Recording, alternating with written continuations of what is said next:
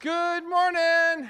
All right, we got any young folk or any young at heart folk that want to join me up here this morning? I don't know if you know this or not, but today is a day that we call Christ the King Sunday. Now, there's another name for it. We also have a name called the Reign of Christ. And, you know, the Bible is full of all kinds of names for God and for Jesus. Do you know some of those names that we have for God and for Jesus? Got any ideas? Yeah. Christ, yes. Other names for God or Jesus that you can think of? Savior, there you go. All right, very good. Any other thoughts you can think of? Well, hey, I'll give you some ideas. There's a book in the Old Testament. It's from this person. He was a prophet, and his name was Isaiah. And Isaiah, as a prophet, they would tell people about things to come. And one of the things that Isaiah talked about was he talked about this person, this Savior, that was going to come into the world. And these are some of the names it says here. Now, I know we're getting a little bit ahead of ourselves, but he's talking about this birth. And he says, "For a child will be born to us, a son will be given to us, and the government will rest upon his shoulders." And it says here that his name will be Wonderful Counselor, Mighty God, Eternal Father, Prince of Peace. Wow. You know, and over time, we've come up with all kinds of different names to describe God and Jesus. And there's a song that I used to sing at camp a lot, and the name of that song is called Prince of Peace. And I'm going to sing the first couple of verses, and then on the third verse, I'm going to give you an assignment, and I'll give you all the assignment too, all right? Because it's your job, and it's your job. When I sing that third verse, and I'll tell you when it comes up, you're going to count the different names that I sing for God and Jesus, okay? You're going to keep track, you know?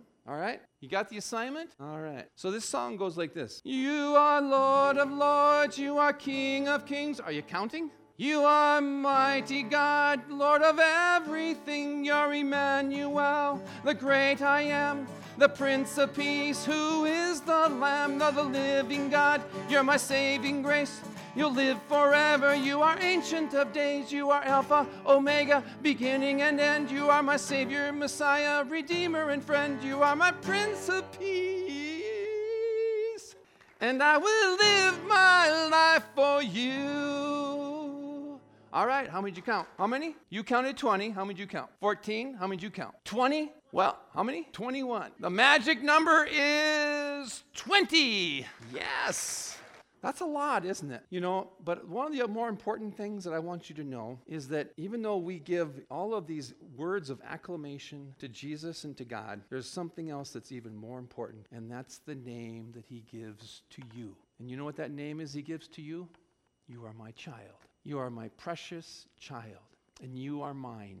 Jesus says that to you all the time, and don't ever forget that. And when he says, you are mine, and you are precious, and that you are my child, you know what else he's saying? He's saying, I love you, and I will never, ever stop loving you. Because something else that you're going to hear today in my other message that I'm going to give to the broader congregation today is that you're going to hear a word from the book of Revelation. And the reason why we know that God's love and Jesus' love is always there for us is because it says that Jesus is, that he was, and that he will always be, and he will come again. So we know that Jesus is alive, and that Jesus is with God, and that he has been, he is, and he always will be, and he is to come. So that's something that we can always hold on to in our faith. As we now have opportunity to hear our gospel today, this comes to us from the 18th chapter of John, beginning at verse 33. Glory to you, O Lord. Pilate then summoned back into the palace Jesus,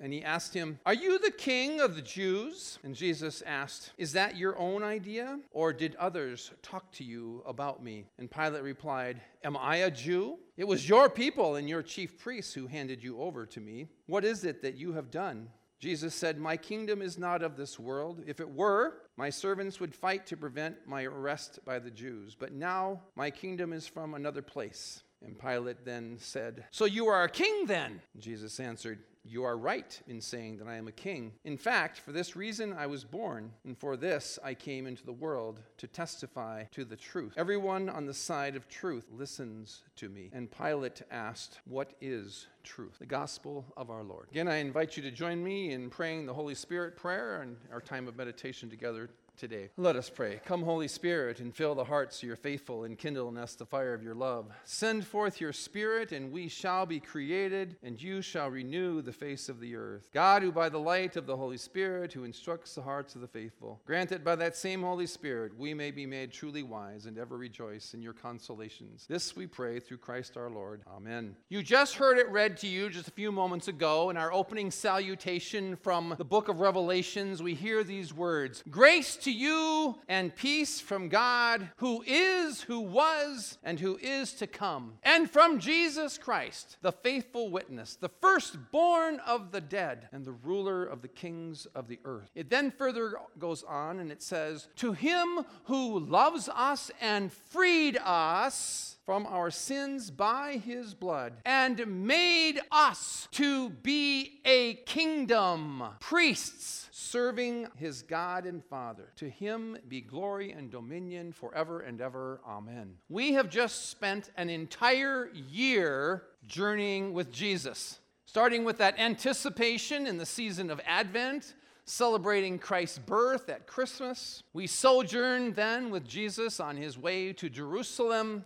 And along the way, he taught about the kingdom, he performed miracles, and whoever he encountered along the way, the kingdom of God came near to those who he touched throughout his life and ministry. And the greatest gift of all that he gave to us was that he demonstrated God's love and God's overwhelming love and grace for us through his life-giving sacrifice on the cross on Good Friday. But we also celebrated Easter, because Easter is and was that day in which God said God's emphatic no to death. God took Jesus and picked him up out of the grave and raised him up. And because of what God did for us and God's emphatic no to death, he's provided for us the opportunity and the promise to be inheritors of that same eternal life that we will share with Jesus. A few days before Suzanne Waldron died, I visited her, and she told me, she said, "I can see my husband everywhere in the room. Everywhere I look, I see my husband." I think that was, her husband was a guardian angel coming to call her home. Her husband's alive. And Suzanne's alive now. She's alive with Jesus. She's alive with her husband. The King and the Christ who reigns in both this world and the world to come. It's Jesus. Jesus was, Jesus is, and Jesus always will be. And Jesus is a servant king. He's a servant king who is always, has been, and always will be for us. He's for you and he's for me all the time. Through his life, through his teaching, through his victory over death and the grave, Jesus has established his kingdom. It's God's kingdom, and it's both here and now, and in that kingdom to come that we will share with Christ. And you and I, right now, we are active participants in that kingdom. We just heard the words from Revelation where Jesus said, and in the book of the book that John wrote about the Revelation, that God made us to be a kingdom, priests serving their God. You know, we were discussing this whole idea of this kingdom stuff in men's fellowship on Tuesday, and there was a comment made that has kind of stuck with me and made a lot of sense. And the comment was this: when we deal with the kingdom here and now, when we do Jesus things. When we deal with the kingdom here and now, it's when we do Jesus things. I think it's good for us to remind ourselves every day to have that mindset and that faith perspective that we are a part of the priesthood of all believers. Martin Luther coined that phrase over 500 years ago, and that was something that he thought was important to teach amongst the church and amongst the believers. We are the kingdom right now, and we are priests. I know that's a hard word for us to hear. It's one of those things that's a little bit difficult for us to get into our minds because we've had this kind of hierarchical system. Yeah, whatever that word is, that hierarchy thing. That's kind of how our church has been structured all these years. And for better or for worse, pastors have always been sort of like, wow, they've gone to seminary, they've done all that special study stuff to be, a pastor or a priest. But you know what? You don't need a seminary degree to do Jesus things. You don't need a seminary degree or ordination credentials to show mercy or to extend a helping hand or to help feed the hungry or to clothe those who are in need of shelter. But I do think we need to remind ourselves that our high priest is Jesus himself, and that he has shown us and that he has taught us through his life what it means for us to do Jesus things. Or another way of saying it is that he has shown us and he has taught us through his life how our lives are to show truth. And that's something that the world is awfully short on right now. None of us, there's so much noise out there. There is all this clutter, all this noise that's getting in the way of truth. And guess what? We're listening to that noise. We're listening to that chaotic noise out there. And that's why our world is in such a mess right now, especially our own country. And yet, the world needs more of Jesus. The world needs more of the truth. Wow. If we had a whole lot more Jesus, imagine what this world might be like. To do Jesus things is also showing the truth about who Jesus was, who Jesus is, and who Jesus always will be. I want you to think about this question this week. Maybe give it 5 minutes, give it 30 minutes, give it a day, maybe 2.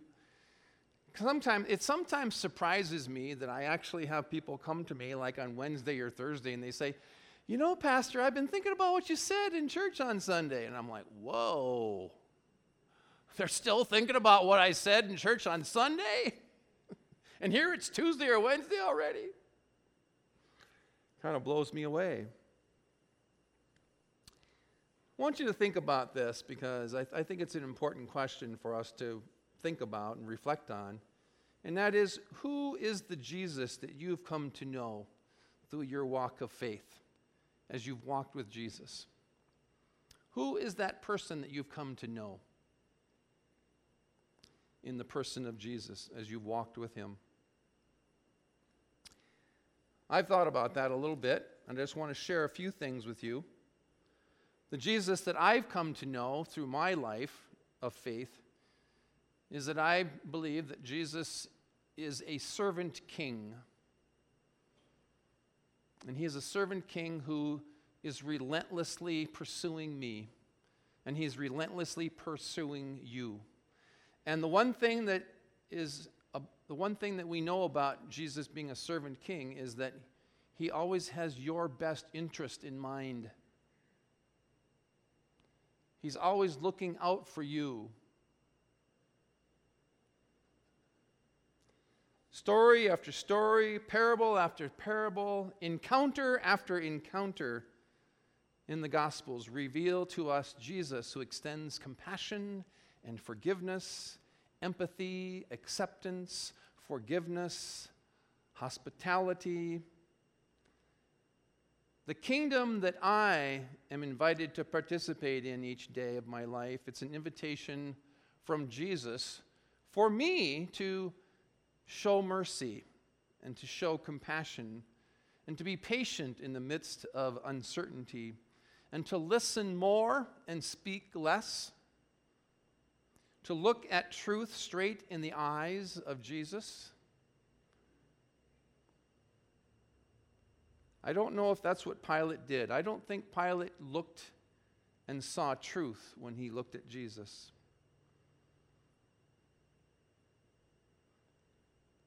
And I don't know if you recall, but when Pilate asked Jesus, "What is truth?" Jesus simply looked at him and did not say a word. And the implication there is, what is truth? You're looking at it. When you look at Jesus, you see truth. And I think we need to be bold enough each day to ask the question with sincerity and with open eyes, what or who is truth? Stop listening to all that chaos on social media and on TV. Stop listening to that noise. The truth is Jesus. And to lay aside our selfish ambitions and desires and to be open to the relentless invitation to be a doer of Jesus' things. I only need to look and hear the stories and the parables of Jesus to be reminded and taught what it means to be a kingdom priest. And I want to share just a few of those with you. The story of the prodigal son, of the father who never stops looking for his lost son to return. And when he does, his father runs to him and embraces him and welcomes him back unconditionally. The encounter that Jesus has with the woman who's about to be stoned to death. And he walks into the midst of that circle of people who had their stones lifted, and he said, "He who has not sinned, throw the first stone." I hear the parable of the shepherd who leaves 99 sheep and seeks the one who's gone astray. And when he finds that one, he rejoices greatly. What do you learn when you are taught about being kingdom priests when you hear the story of the Good Samaritan? Jesus asks, "Who was the neighbor?" And the lawyer replies, "The one who showed mercy." And Jesus says to the lawyer, "Go and do likewise." What does Jesus teach us and show us about being a servant when he bows down and kneels down before his disciples and washes their feet?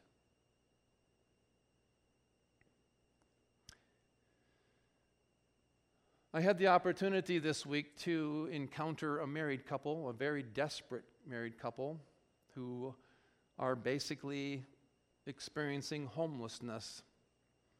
They have been evicted from their home, and all they have is a broken down 1996 minivan that doesn't even work.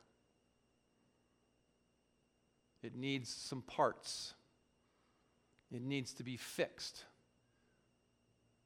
And they have no place to go. As she opened her purse in her frantic effort to try and find her ID, I could see $3 in her billfold. That's all she had. That's all they had to their name was $3. And it's because of you and because of this church and because you have provided me the opportunity to have this compassion fund. We call it the humanitarian fund. You have made that possible for me to extend to people help. And when I took her and her husband down to a local motel here, and I checked them in, and I said, "I've given you a motel room for a while," she broke down and cried, tears of joy. She was so grateful.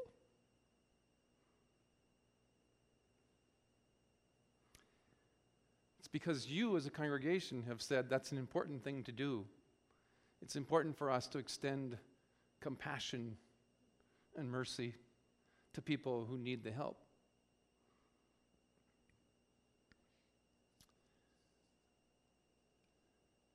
The Apostle Paul, I think, tells us a little bit more about this Jesus person that you and I believe in and follow and look upon as servant king. In his letter to the Philippians, he says, "Let each of us not look to our own interests, but to the interests of others. Let the same mind be in you that you have in Christ Jesus, who, though he was in the form of God, did not regard equality with God as something to be exploited, but he emptied himself, and he took the form of a servant. Being born in human likeness and form, he humbled himself and became obedient unto death, to the point of death on the cross." That is the ultimate servant king that you and I live for and believe in. And the Apostle Paul goes later on and he talks about what it means for us to be priests in the kingdom when he talks to the Galatians about the fruits of the Spirit. People who are kingdom priests, this is what their lives should be and can be. The fruits of the Spirit are love, joy, peace, patience, kindness, generosity, faithfulness, gentleness, self-control. There is no law against such things as these. Jesus reminds us again today in Revelations 1:6 that Christ made us to be a kingdom, and he made us to be priests of God. We are the priesthood of all believers. And it's through that redemptive power of Christ's love that you and I have been made priests, and that we are inheritors of his grace and mercy. And that you are therefore called to work for that reign of Christ that was exemplified and lived out through the life of Christ. We are called to be the hands, the feet, the voice, and the life of Christ that speaks and lives a life that embodies love and forgiveness, lives that embody justice and truth. We're called to respond to the needs of others out of a sense of Christ's love and compassion. And these characteristics of Christ's reign, they have absolutely no boundaries. And the reason why they don't have boundaries is because the scriptures tell us that Jesus was, he is, and he is to come. And so let us continue to walk in the assurance and to find, let us walk in the assurance of faith and approach God each and every day with confidence. And let us hold unswervingly to the hope that we profess, because Jesus doesn't give up on us. Jesus is relentlessly pursuing us. And therefore, we are to hold unswervingly to that hope that we profess. For he has promised to be faithful, and let us also consider how that we might spur one another on towards love and good deeds, encouraging one another, for Christ's reign is here right now, and yet it is still coming. And let us continue to pray and to live with confidence those words that Jesus taught us to pray. Thy kingdom come. Amen. Amen.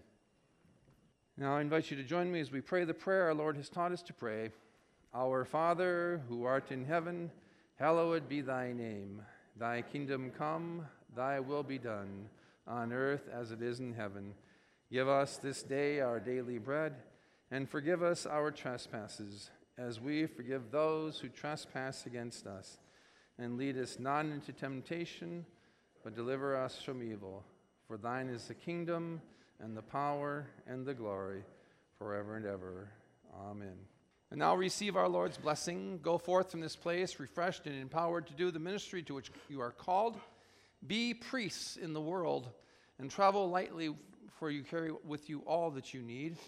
Notice God's presence in simple, everyday experiences, and whenever opportunity arises, labor for the good of all. Keep doing that priestly work. And the blessing and the joy of God, our Creator, Healer, and Life Giver, go with you always, now and forever. Amen. Go in peace, remember the poor, and thanks be to God.